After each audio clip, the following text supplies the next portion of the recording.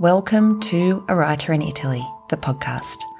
I am your host, Michelle Johnston, and this is a little share in the world of travel, books, art, and lifestyle.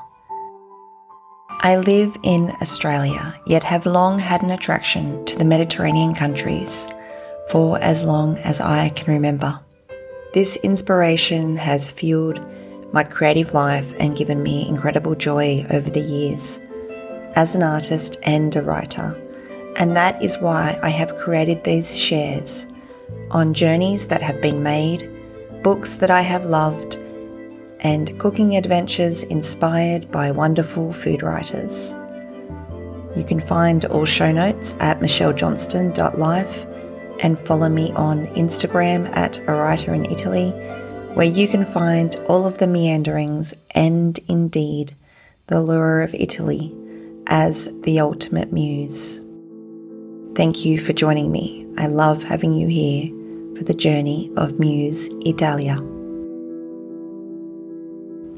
Welcome to episode 41. If you are curious, enamored, or just deeply inspired by the Italian way, then you will love Sophie Minchilli's book, The Sweetness of Doing Nothing.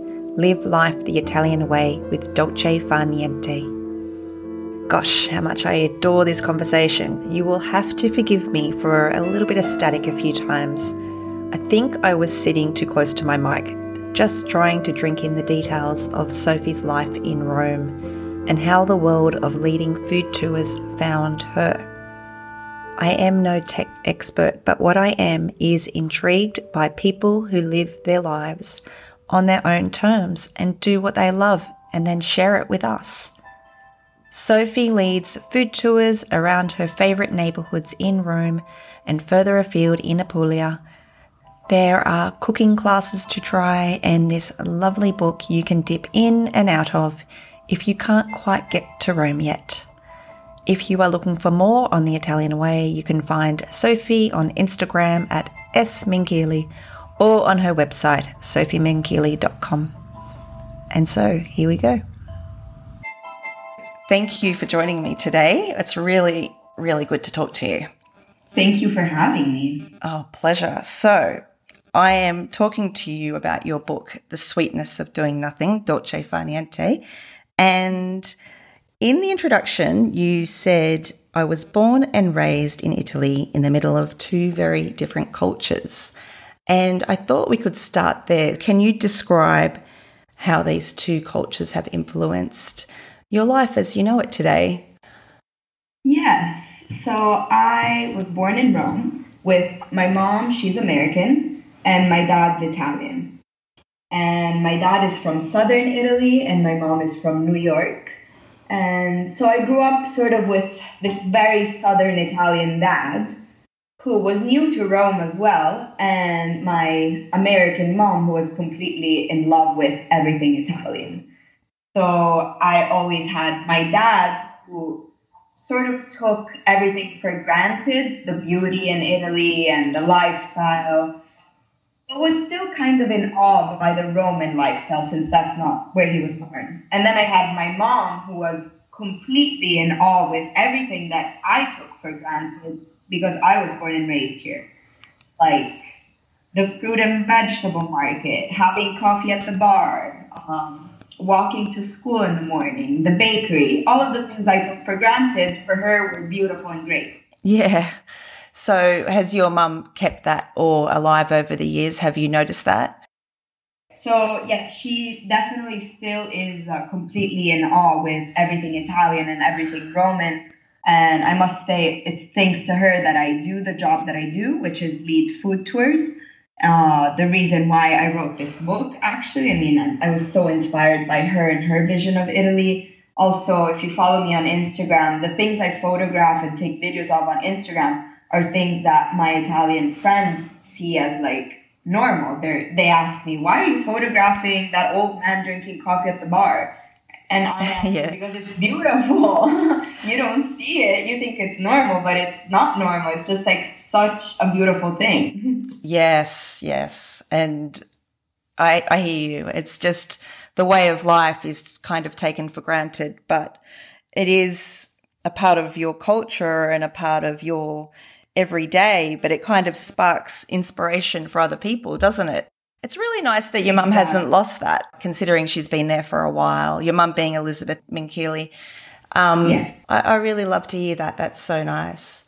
And so her American ways, did they kind of meld together nicely? Like, did you get good things from both parts? Because we just take what we get, but did you find that?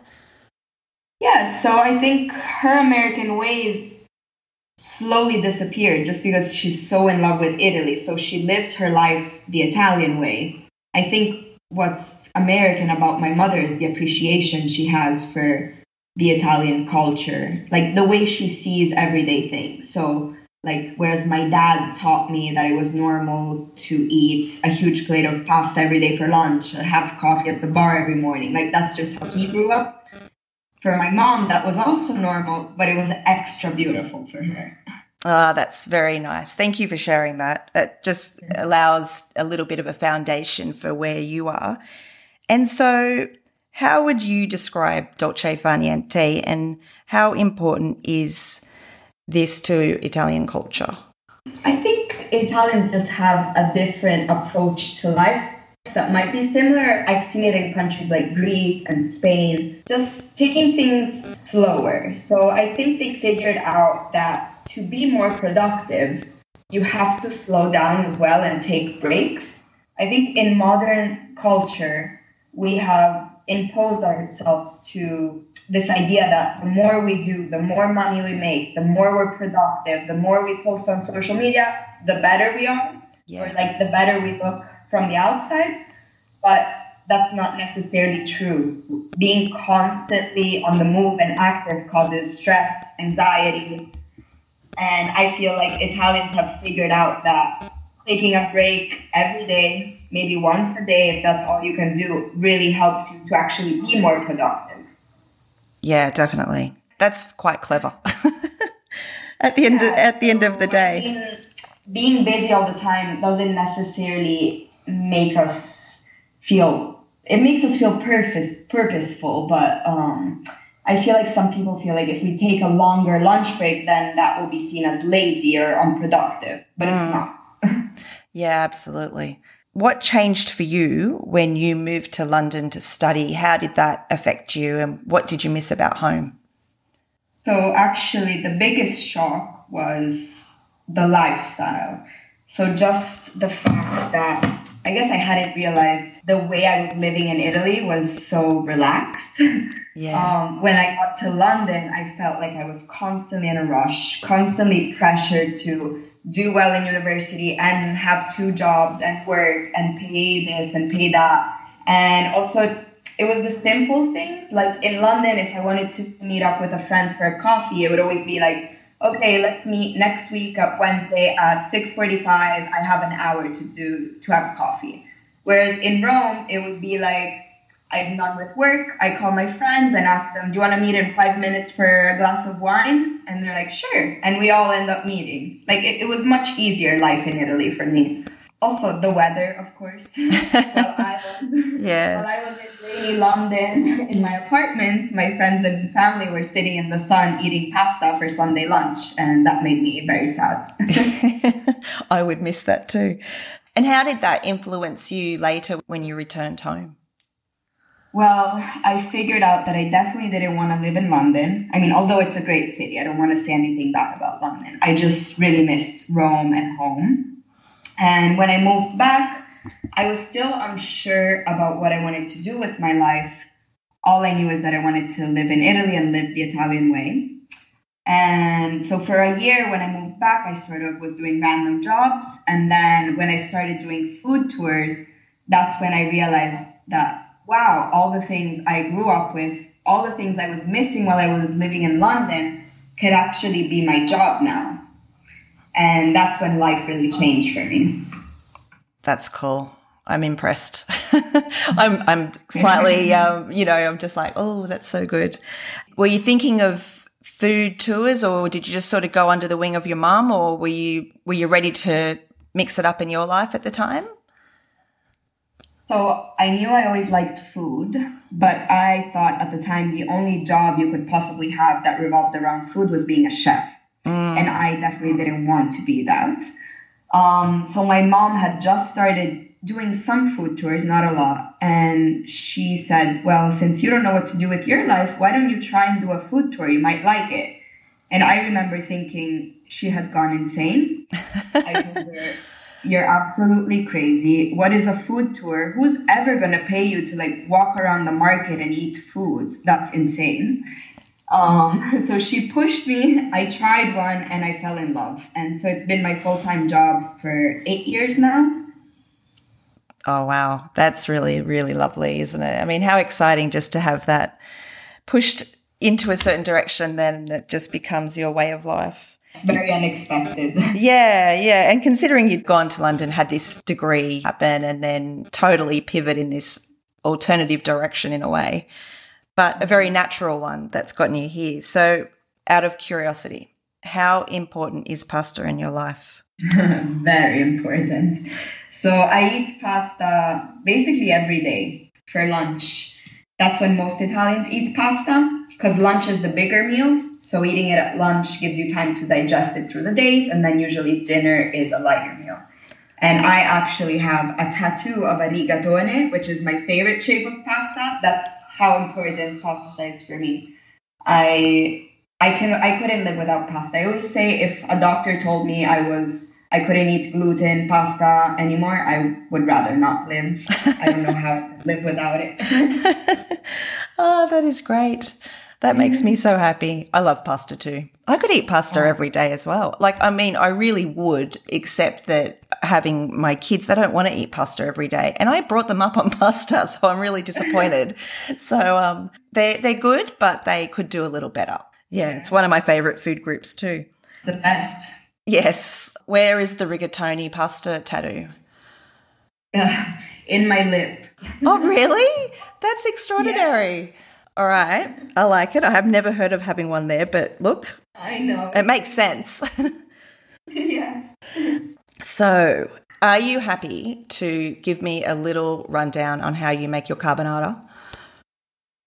I am. So, carbonara is actually very, very easy to make. All you need is eggs, guanciale, which is the cheek of the pig. So it's the Roman version of pancetta, basically bacon. Mm-hmm.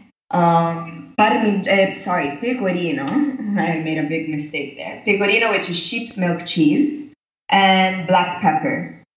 And so usually what I do is I cut the guanciale, and if you can't find guanciale and you only have pancetta, use pancetta.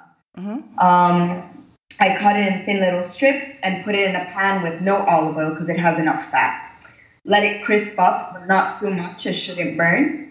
And in the meantime, in a separate bowl, let's say I'm making it for 4 people, I'll take 3 egg yolks and 1 whole egg and beat them in the bowl with some black pepper and the grated pecorino cheese until it forms a paste.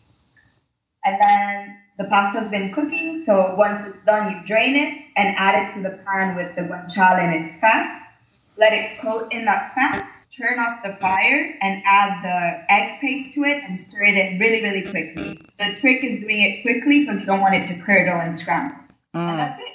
Oh, brilliant. And so what pasta, I already know the answer, but for the other people out there that don't, which pasta? The shape. Rigatoni. Rigatoni. Okay. So in Rome, we only eat dry pasta. So fresh pasta is rarely used in Rome. And if you think about it, a fresh pasta which has egg in it with a sauce like carbonara, which is egg-based, it would just be egg on egg. It would be too much. So definitely stick to dry pasta. If you don't have rigatoni, you can use spaghetti, which is perfectly acceptable. Wonderful. Okay. It's good to know that. And in Rome, if I was to sit down and have a meal at a trattoria or wherever, would I be served rigatoni or would I be served spaghetti? You would be served rigatoni. Oh, you see, I remember being served a spaghetti. So, too close to Piazza Navona. I was a tourist, obviously. I got tourist food. I really love that you've got recipes in your book. So is cooking important to you? It is very important to me. I go out a lot because it's just part of the Italian culture, but let's say half the week is spent at home cooking and the other half it's going out with friends or family to restaurants. But I love cooking, and especially because the ingredients are so great here. I have a little farmer's market every day right below my house. And so every day I just go and see what they have and buy vegetables, fish, meat, cheese, whatever they have. That's what I love about the Italian culture. I mean, it's one of those things how everything's kind of accessible. You know, you don't think to go to the supermarket, whereas here it's one day a week there's a market. And yeah, it's just a different lifestyle. But that's one of the little things that inspires me all along the way. So I know you're pushed for time. How about my last question be, say, for instance, you know, you've got a friend that's coming to stay with you in Rome and you're out spending a day together. I am curious how you'd go about your day. What would you do? Let's see. I guess I would take a long walk in Trastevere, which is one of my favorite neighborhoods in Rome. And it looks like a movie set. So it's just what you imagine Rome to look like small cobblestone alleys with greenery everywhere, little shops, locals walking around, restaurants, bars. And then there's my favorite coffee bar in that neighborhood, and it's called San Callisto. So I think then we would sit there for like an hour and have a slow-paced coffee and people watch. And then I guess we would make our way to have a big Sunday lunch. So this ideal day is happening on a Sunday. So we would go have a Sunday lunch, which in Rome lasts forever. Last Sunday, I sat down at the table at 1 and I got up at 5:30 p.m. Oh, you are my kind of gal.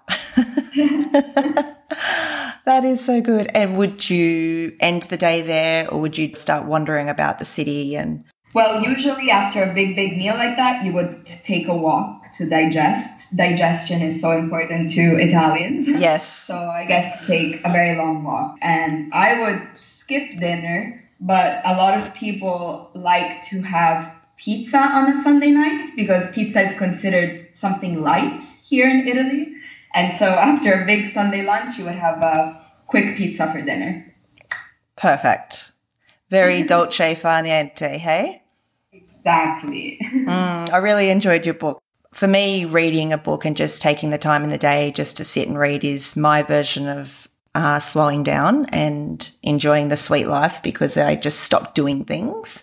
And I really liked how you had some very focused attention to detail around food and people watching. Yeah, it's really nice. It's a really lovely book. So did you enjoy writing your book? Did you find the writing process to be what you thought it would be, or? I did, actually. So I was never a very academic person in school. I never liked going to school. But the one thing that I've always liked, ever since I was young, up until the end of university, was writing. That was the only thing I enjoyed. And so I didn't have a lot of time to write this book. So I took a whole summer where I went to our family summer house in Umbria, in the countryside. And I spent 3 months there writing this book. And so I created a routine where I would have my desk overlooking this beautiful view and take breaks and take walks and then write some more. So it was definitely a beautiful and relaxing experience. Oh, that's great. I'm really happy to hear that you enjoyed the process. Do you think you have more books up your sleeve, or are you just enjoying your food tours for now? I keep talking about it. Oh, really? It might happen. I don't know when, but there's some ideas. Oh, cool. I'll look forward to seeing them. Thank you. And thank you for today. It's been a real joy. Thank you for having me. It was fun. Thank you, Sophie.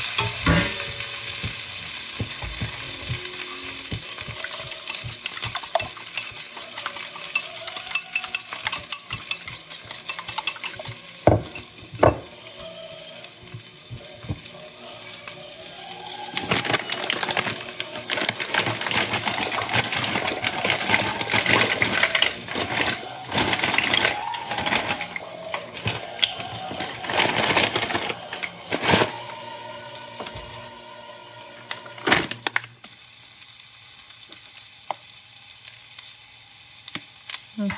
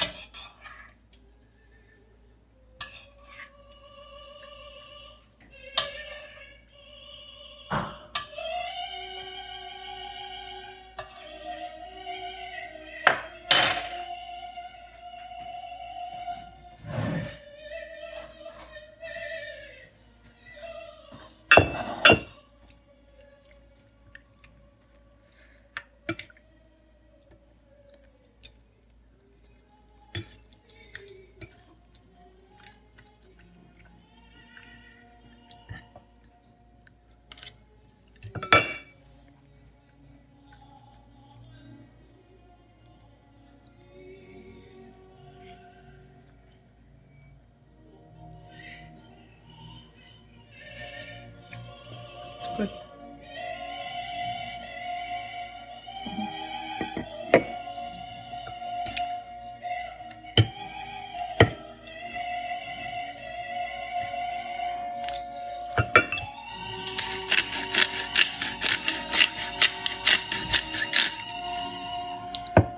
Bon appetito.